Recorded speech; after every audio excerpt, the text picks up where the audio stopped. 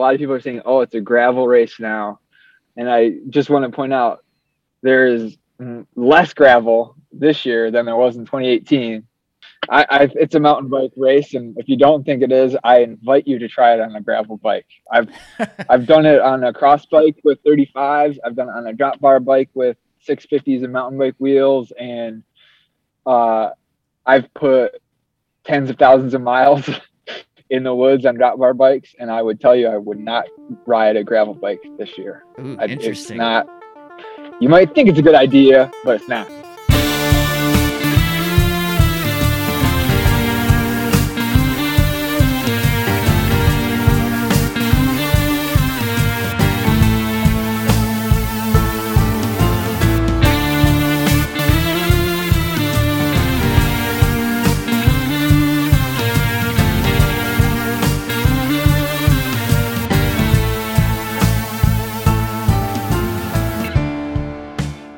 From KOM Cycling and Michigan Midpack Media, welcome to the Dirty Chain Podcast, the podcast that covers the cycling scene from the viewpoint of the Michigan Midpack. I am your host, Trevor, and folks, it is that time of year again. The days are getting shorter, temps are dropping, leaves are changing. Iceman is upon us. In less than 2 weeks from this episode release, thousands of people, including myself, will be ripping through the woods in between Kalkaska and Traverse City, Michigan, in what has certainly become one of the most important races in the country. It's been a couple years, of course, since we've all experienced the race, and I wanted to know a little more info about the weekend, so I called up Cody Sovis to get him on the record, race director Cody Sovis, of course, to bring us up to speed. This episode is short and sweet, focusing just on Iceman, but don't worry, and we'll be coming out with more content here soon, including, I'm sure, more Iceman stories. If you are searching for more Iceman in the meantime, leading up to the race day, check out some of our back catalog where we have multiple dedicated episodes, including way back in episode 13 when we interview the 2019 men's champ, Alexei Vermeulen, personally one of my favorite episodes. And one more thing before we get to Cody, I will be at the Expo Packet Pickup all day Friday at the KOM Cycling booth. Come check out some of their awesome products and also say hi to me. It would be really cool to see and chat with all of you in person. And there may be a hot mic present, possibly. Maybe get some Iceman field recordings or something. It'll be fun. So come say hi.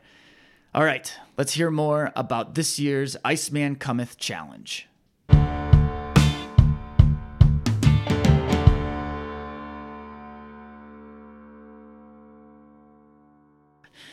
Hey, thanks for taking the time. I know that you are, especially now, incredibly busy. There's a lot going on. A little bit, I'd say. So I know that there's been a lot of information. You want to just jump into it? Just like get right down to it? Okay. Yeah, that's how we've been living life for a couple of weeks now. So cool. Full speed. So there's a lot of information that you guys have been putting out about Iceman between the emails, social media posts, your website. I thought it'd be pretty cool to just have that in audio format, maybe like a one-stop audio shop, for people that want to get some of that information. That's useful. Yeah, absolutely. So a lot of questions I have, but before we get to some of those details, I want to ask you, like, how excited are you for Iceman to be coming back after a 2-year hiatus? It feels real finally. Yeah. It's the type of thing that, it's for the people listening, it's October 21st, and the Gazettes just went out. So local folks got them in the mail today. Other people will be getting them before the weekend, kind of in other parts of the state. They're showing up at bike shops here in Traverse City. So like that's always just sort of that tangible thing that it's real. But from you, I can also tell you, like, the work that's been going into 2021 definitely started in 2019. And we've picked up a lot of things that started, so long ago, and it's kind of just nice to see it coming together. And, we're definitely counting down to race day, and all the things are falling back into place, and we're pumped. Yeah. Finally happening. Yeah. So busy, of course, excited. Are you a little nervous, especially after that little break?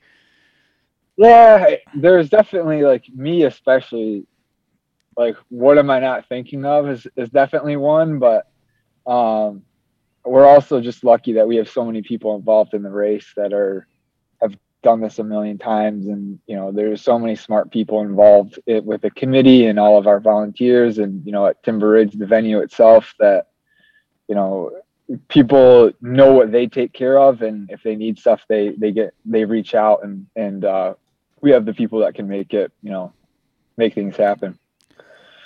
So let's talk about the race or the weekend. You mentioned Timber Ridge. Tell me about the things that, those mainstays, those things that we can count on. What is there that we can, what's still happening? So Timber Ridge finish, airport start. What else can we count on for the weekend? Yeah. So we're back at the airport this year. Timber Ridge is such a fixture of the event. In a lot of ways, it's the face of the event. It's that's the association they make. So, and I definitely feel like Timber Ridge is like home, like going up there year round, just, kind of feels like a vacation here in town. But yeah, I mean, most of the pieces of the race that everyone is familiar with are there. Going through the weekend, the expo is back. We did trim some things, so there'll be fewer vendors. That's going to leave more room for walking around. People can give each other a little elbow room. Nice. Which I think is a great thing. There is a mask requirement, and I think there absolutely should be, as well as with anyone using the shuttles on race day itself. But the expo is going to be there, and it's still a place to pick up your packet, and there's still a lot of really cool vendors to check out. We've had people, that have been checking in on this for 2 years now. So they're excited to be back. The resort is certainly excited to have everyone back. And probably the biggest change this year that's worth mentioning that will just, people will want to plan on Timber Ridge for your Friday pre-ride. You're going to need to buy a parking pass beforehand. Otherwise, we just encourage you to park either at the field off of Rasho Road, which is the Rasho Farm, not at the elementary school. But it's also just as easy to park at like Bartlett Road or Sand Lake's quiet area and sort of access that Vasa pathway square from a different side. So it's still pretty accessible, easy to get the ride in. It's going to be totally marked by Friday. You have no trouble navigating those last few miles and getting back to where you started too. Very nice. Yeah, that's good to know. And you mentioned the expo, which I'm excited for. I'll be there with Dirty Chain and also with KOM Cycling, which is exciting. Yeah. And will Bell still be there at the expo? They'll have a presence. Yeah, they'll be hanging around. Okay. There's definitely some worries about having food and drink, so that'll be a bit of a challenge, and you probably won't see very much of that. You just have to have a snack outside. Okay. But there's going to be plenty of bells at the finish. So yeah, for sure. What I like about this is when I'm in there, I've been going to the start line in Kalkaska. I don't have to hear people say, "Oh, I had too much beer. I'm hungover this morning for race." You don't get that excuse anymore without having as much bells as you want at the expo. Now, you're down one excuse. There's plenty of others, but you're down one. Well, I mean, I will tell you, I was a little worried because I planned to be at the expo from the beginning with KOM, and I was like, man, if there's a lot of beer there, it's going to be hard not to be drinking like the whole day. It's a long day. So good. Yeah, it's a long day. Thank you, Cody. An hour. Yeah. Yep. Absolutely. Hey, so let's talk about the course a little bit. I know you have a pretty extensive write-up on your website about some of the changes you've made. Will you give us a couple highlights of the course and what we can expect? Yeah. And I've kind of said since I started helping out with the race that my whole goal with the course is that it's different every year.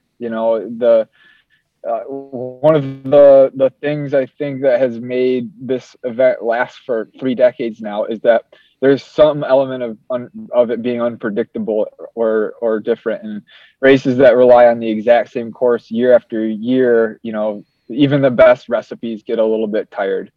So the whole idea behind this course is change it up as much as we can each year.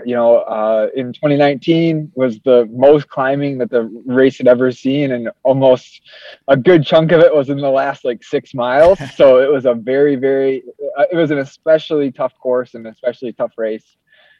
This year, if you're comparing it to, if you pull up your Strava file to 2018 and you look at the file for this year, it's really similar to Iceman's Pass. The big difference is just that when you get to the Vasa, you're going left. It's still pathway.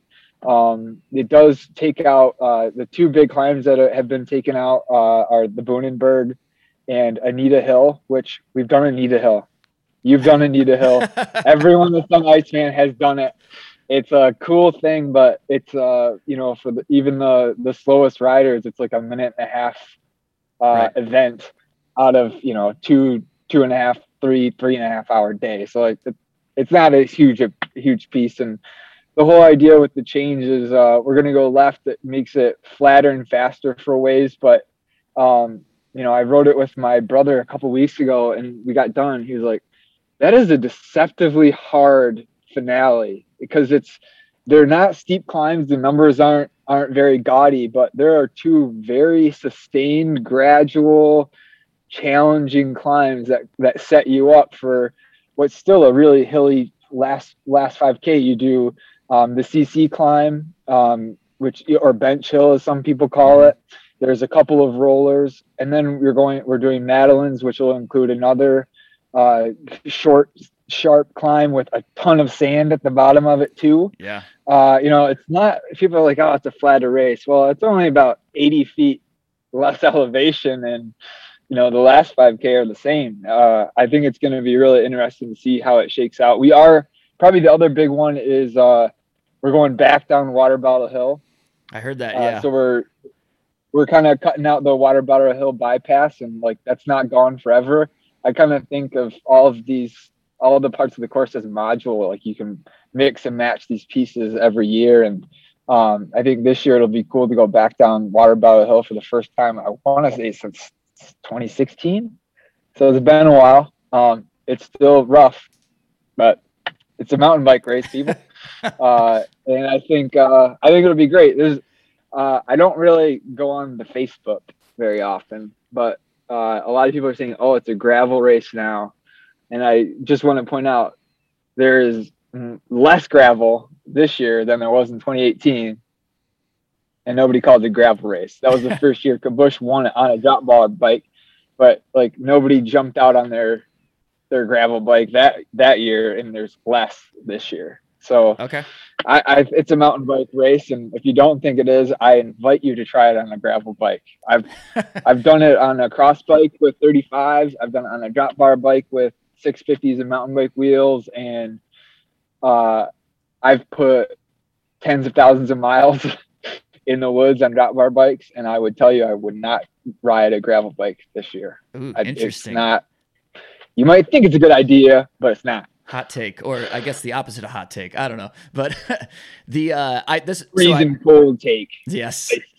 I had heard that there's a bit of 2-track, and a big thing I heard is there's a lot of sand, and people have been kind of who have gone up to the out and back said, oh, it's sandy, and of course it's always sandy, but after riding the Barry 100 course on a gravel bike, I'm just bring the sand. I'll be on a 29er, who cares? Right. Yeah. And I think for me, the biggest thing is the only way for us to get onto the course from the airport is that sandy 2-track. We can't go left to Smilk Lake Road. We can't go because of emergency evac concerns. We can't go right because there's a lot of traffic trying to get to the start. Yep. So we have to take that sandy 2-track. And I really think if you hop on that 2-track by yourself, you can probably ride it no problem 9 times out of 10 on a drop bar bike. But on race day, you will not have that luxury. You're going to be with 80 to 100 other people who don't care about your line. They don't care about how much space you need to bobble and stay up. And I really think if a bobble early can cost you minutes because you might not end up with the people you sort of should be with. So it's almost like a game theory. If everybody was in that boat, it might work out okay. But, if a couple people aren't, you could be chasing from, the first 5 minutes of the race till timber. Yeah. And then, of course, there'd be a unique finish at Timber Ridge as usual. Yeah. So this year I took I had a really cool finish done, and then Gordon up at Timber Ridge decided to create about 30 more campsites. So we had to rejigger things. Yeah. The finish this year is going to look a lot like it did in 2019, but like 100 yards to the left. Okay. Just we had to kind of shift everything over to the east a little bit. So it'll still be a pretty fast, exciting finish. Again, my whole thing about the finish is all of our racers go out and they have this fast, fun, exciting race. I want, the wife and the husband and the friends that come to see you, I want them to see you going fast. That's awesome. And, not creeping around and going slow. And because I remember the first time I did it, my girlfriend at the time came and watched, and, it was like a finish. I was going like 8 miles an hour in a single track. And she's like, wow, I thought you guys went faster than that. And I was like, well, we did. Like everywhere else, we were going really fast. I swear, you just didn't see it.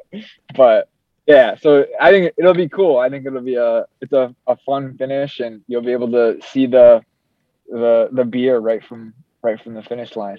Perfect. Conveniently located. Awesome.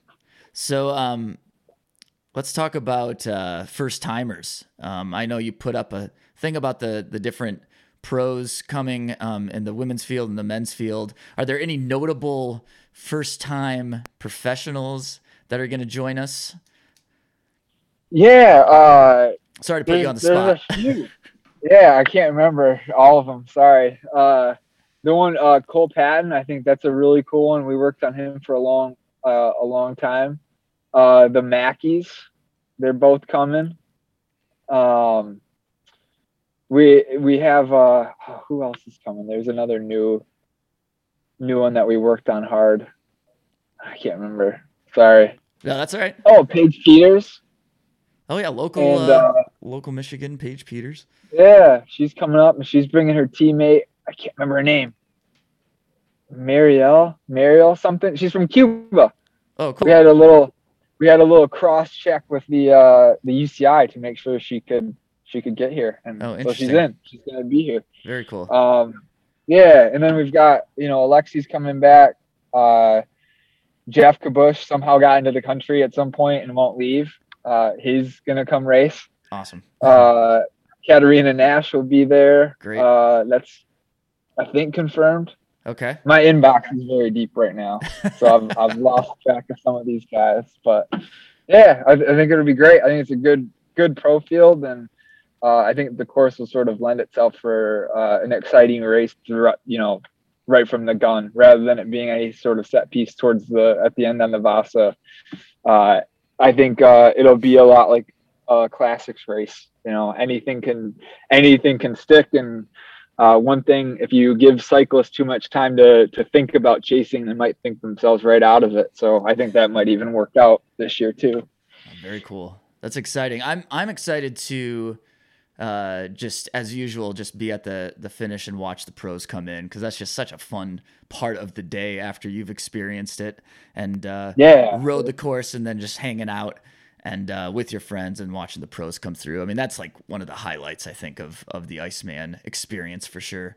I want to ask you, or give you a chance to, if you want to, address the waves. And I know that probably every year when the wave assignments come out, there's a little bit of maybe, I don't know, controversy is not the correct word, but we're all wave one, man. Yeah. That's all.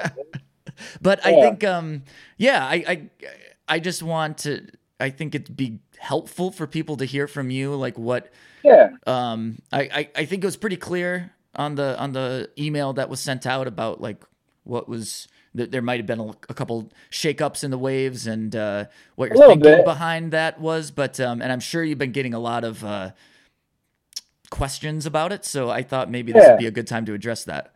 Yeah.